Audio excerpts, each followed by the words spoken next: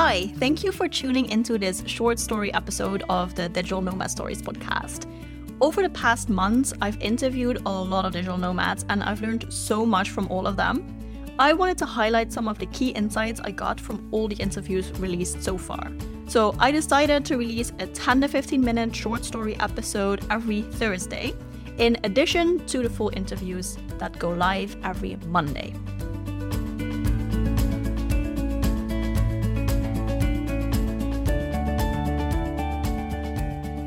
Hey Nomads!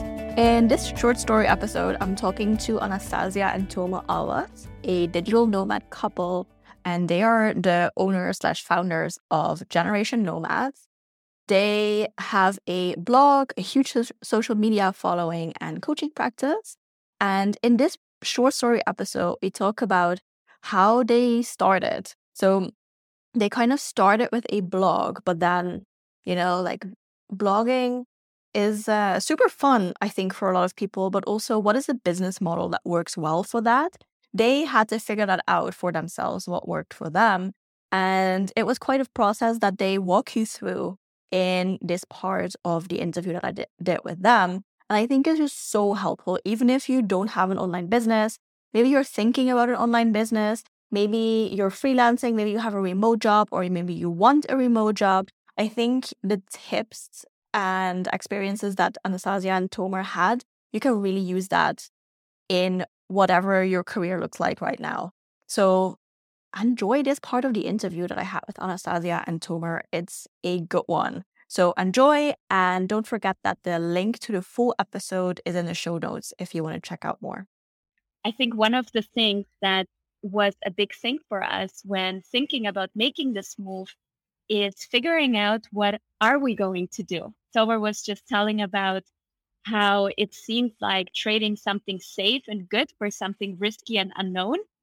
And it was even more strengthened, this fear, by not knowing in which direction we want to go. So we have been spending months and months trying to figure out this business idea that we would pursue. And we were never feeling confident enough to go for this one thing that would seem right.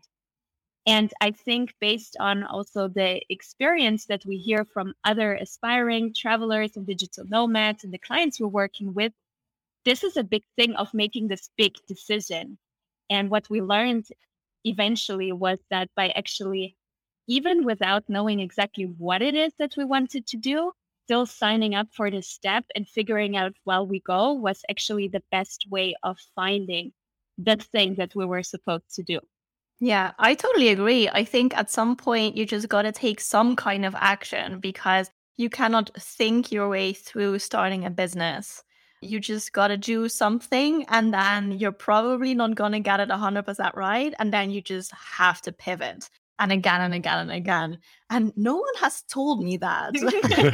So hereby, this is for all new nomads and new business owners. This is how it's going to go, probably. Yeah, Yes, exactly. And at least you will know about it. It is indeed a trial and error in the beginning, for sure. I mean, I think forever in business, it's trial and error. Even if you look at big corporations, they try many things and not everything works. The biggest companies in the world, like Apple or whatever, they try some products, it doesn't work, and then they scratch it. So in the beginning, it's especially very uncertain, and you just have to take action, try things out, check out what the feedback is that you get, and then go to the next step. So it's indeed about taking action.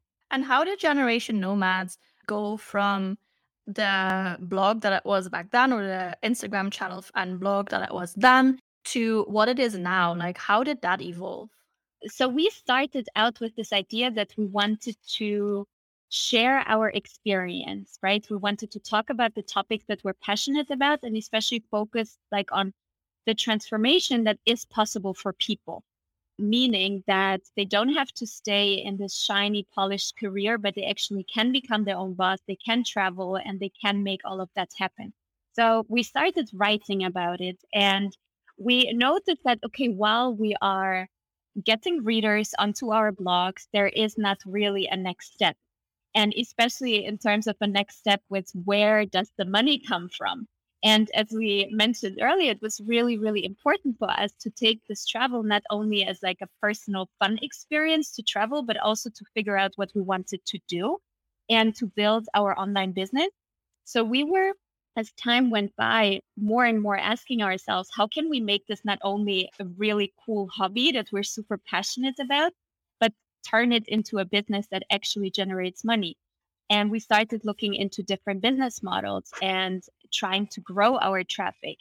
And of course, growing traffic is a lengthy process. It takes some time. So that's also something, if somebody is looking into this direction, definitely go for it. Definitely start. But also keep in mind that it's not something that you achieve from one day to the next. But in our situation, we were looking for something that, yes, we wanted to grow long term, but we also wanted to have a more shorter term return, monetary. And that's when we started looking into how can we make that happen. And after some time, we realized that all the big bloggers, all the big creators, eventually at the end of the day, they're selling you something very useful, something very valuable, but they're selling you something. And in most cases, it's their own product or service that they're selling. And we realized that, okay, affiliate deals will get us only this far because, trying to sell something through your blog will require that you establish a lot of traffic or making money from ads. There are different providers that pay you for traffic, but we realized that as we tried to hit that traffic goal, actually the provider would expand that traffic goal and double it. So we were like, when are we ever going to make money? And then we turned into that direction that we actually now also help creators with. It's to develop and sell their own online offers, because that's where you are actually able to get the full return instead of an affiliate commission. And you are having a clear funnel for if somebody is landing on your content and is excited about this topic, how you can help them further. Yeah. So what I'm hearing in your story and what I also experience, it's good to be in control.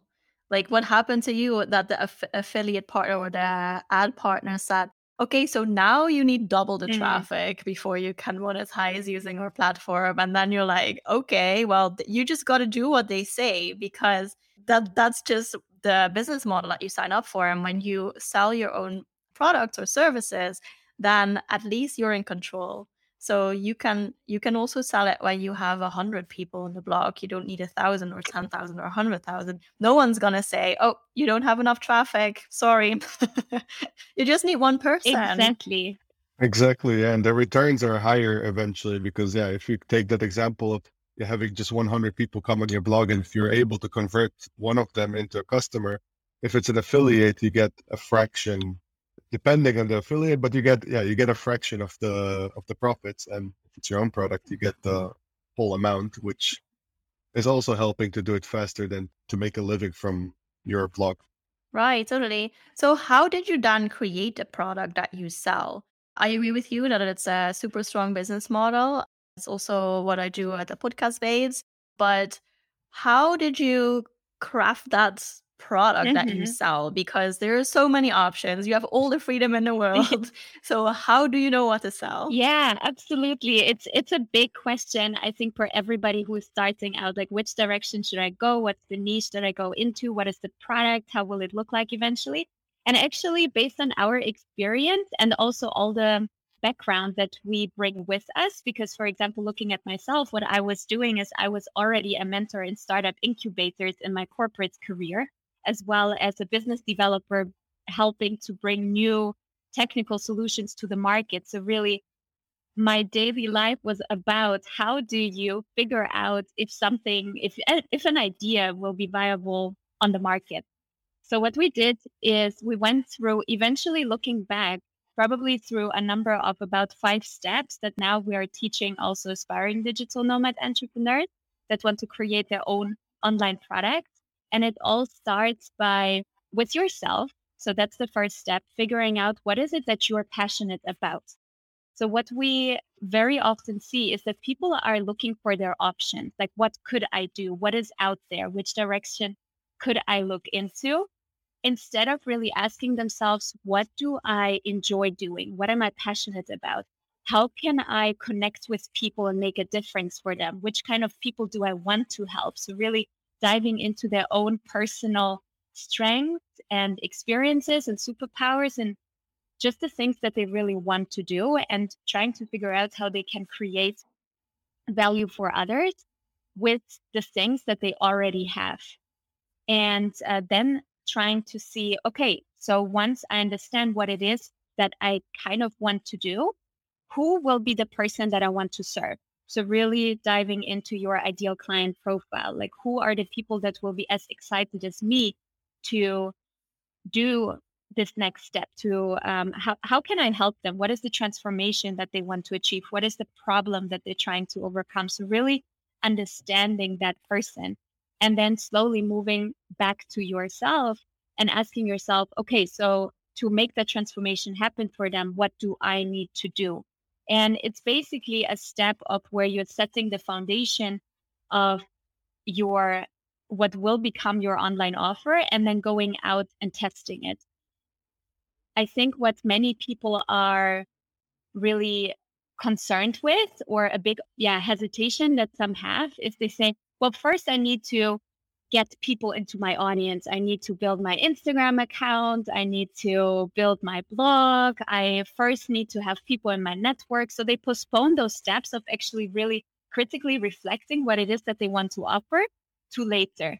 But with this approach, time goes by and they still, at the end of the day, don't really have anything. So we try to encourage them to already take action and make those really reflective, active steps, and then go out and with those grow their audience, because growing your audience after that is much easier because you have something concrete that you're actually offering to somebody, and you are getting them on board and you're co-creating together with them. You're actually creating something that people really want, instead of trying to spend a lot of hours on content creation and then at some point trying to figure out what it is that you want to do and potentially not having a match there. That makes sense. And also what I also learned is that having a big audience is cool, but if the people are not the people who are going to buy from you, then it is actually useless. Exactly.